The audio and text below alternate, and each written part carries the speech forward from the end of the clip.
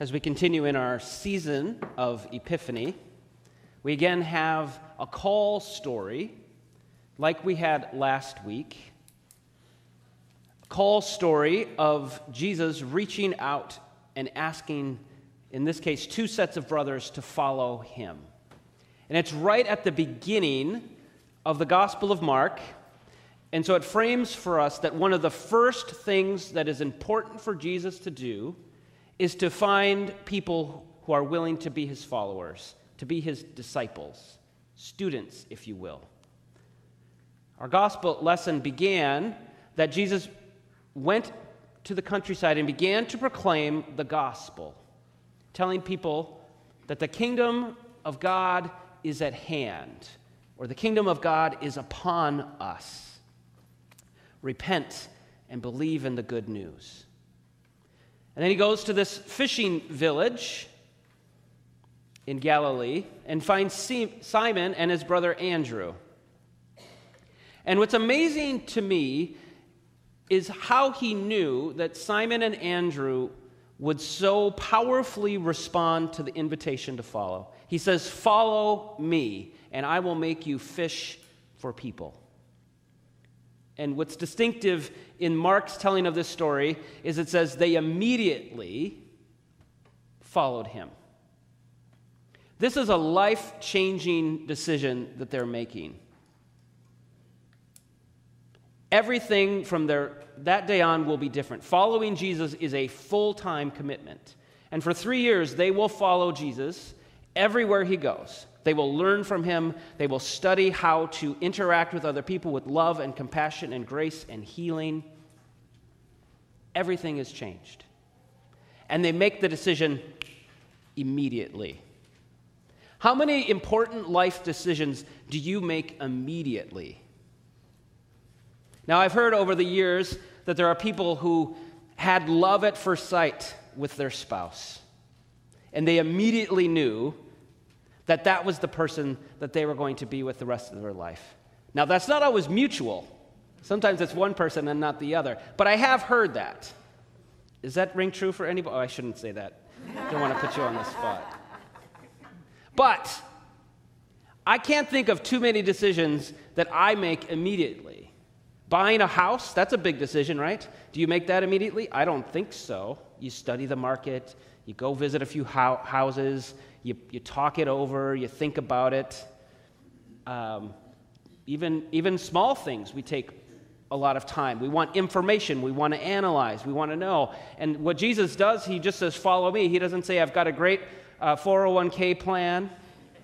Or he doesn't even more practically say, "If you sign up to follow me, this is what we're going to do together. We're going to go everywhere around, and we're going to tell people the good news, and if people need healing, we're going to heal them. If they need food, we're going to feed them, and we're going to stir up some good trouble, because not everyone's going to like Jesus and his disciples." He says none of that. He says they immediately left. And then it's sort of like he just continues to go down the shoreline, and he finds the sons of Zebedee, who are still in the boat, mending the nets, James and John. And it doesn't say follow me, but it's implied. And they not only leave, there's Dad, poor Zebedee. He's got his sons working for him. It's the family business. They just leave him, stunned. Life changed forever. So I ponder this story. Every time it comes up, I ponder not only how Jesus knows our hearts, and he hand selects these four, and they do become the inner circle of the 12. These two sets of brothers become really the inside group with Jesus. He picks them first for a reason. He knows their hearts. But no one else could see the potential of Simon and Andrew and James of John as faith leaders. In that tradition, if you're going to be a disciple of a rabbi, you would have been groomed throughout your entire childhood and adolescence and into young adulthood by going to all the right schools and studying under all the right teachers, and then finally you'd be invited. Here, they're just fishermen, ordinary people. But Jesus knows their hearts. And they immediately respond. And there must be something more than just the words that Jesus spoke that turns them so powerfully to follow. There's something about a spiritual presence, I almost want to say like a gravitational pull, that when you stood in Jesus' presence and he spoke these words by looking into your very soul and said, "Follow me," the only way to respond is immediately yes. But that's not actually the only call story we have in our readings today. The book of Jonah, which, believe it or not, is actually bigger than just a story about Jonah and a big fish.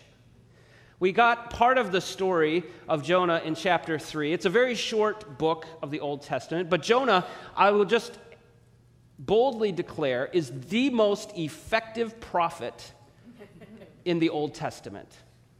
We heard in our reading the one and only sentence Jonah spoke as a prophet. He goes into the city of Nineveh, and he said, 40 days more, and Nineveh will be overthrown. That's it. And they all heard the message, and they repented. And they became followers of God. That's an immediate response, don't you think? But why, if we back up to the first part of Jonah, because let me tell you, when Jonah is the most effective prophet in the history of the Bible, he's not happy about it. In fact, if you read chapter 4, he's really grumpy that he was so effective, because the people of Nineveh in those days were the enemies of the Jewish people. So in chapter 1, when Jonah is first told to go to Nineveh to proclaim a word of repentance to the Ninevites, he doesn't go to Nineveh, he goes to Tarshish. He hops on a boat and says, "I want to be as far away from Nineveh as possible, because what I want is for the Ninevites to be punished. I don't want them to repent, because they're our enemies." So, well, yada yada part of the story. He gets thrown off the boat, he's in the fish, and finally he gets out, and picks up in chapter 3, and God says, "Okay, do you want to run away from me again, or do we want to try this a second time? Do you want to go to Nineveh?" He goes, "Fine, I'll go to Nineveh. But I'm only doing one sentence, and that's it." And he does, and it works. And so I wanted to frame this as the immediacy. In both cases, there's something immediately powerful and transformational about how God's word can work in our life. For the disciples, it's the word of welcome and the word of invitation, and they submit their whole life to following Jesus. And they are in for an interesting, wild ride with Jesus. They'll be first-hand witnesses to all the miracles, to all the teachings, to all the people that they got to see their lives transformed and made whole. They got to see it all, and they got to do it all. That invitation is for us too. Following Jesus as a disciple is not just something that happened 2,000 years ago.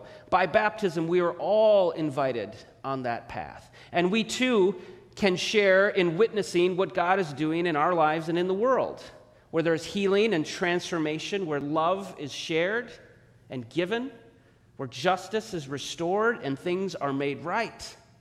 We get to be part of that and witnesses of that.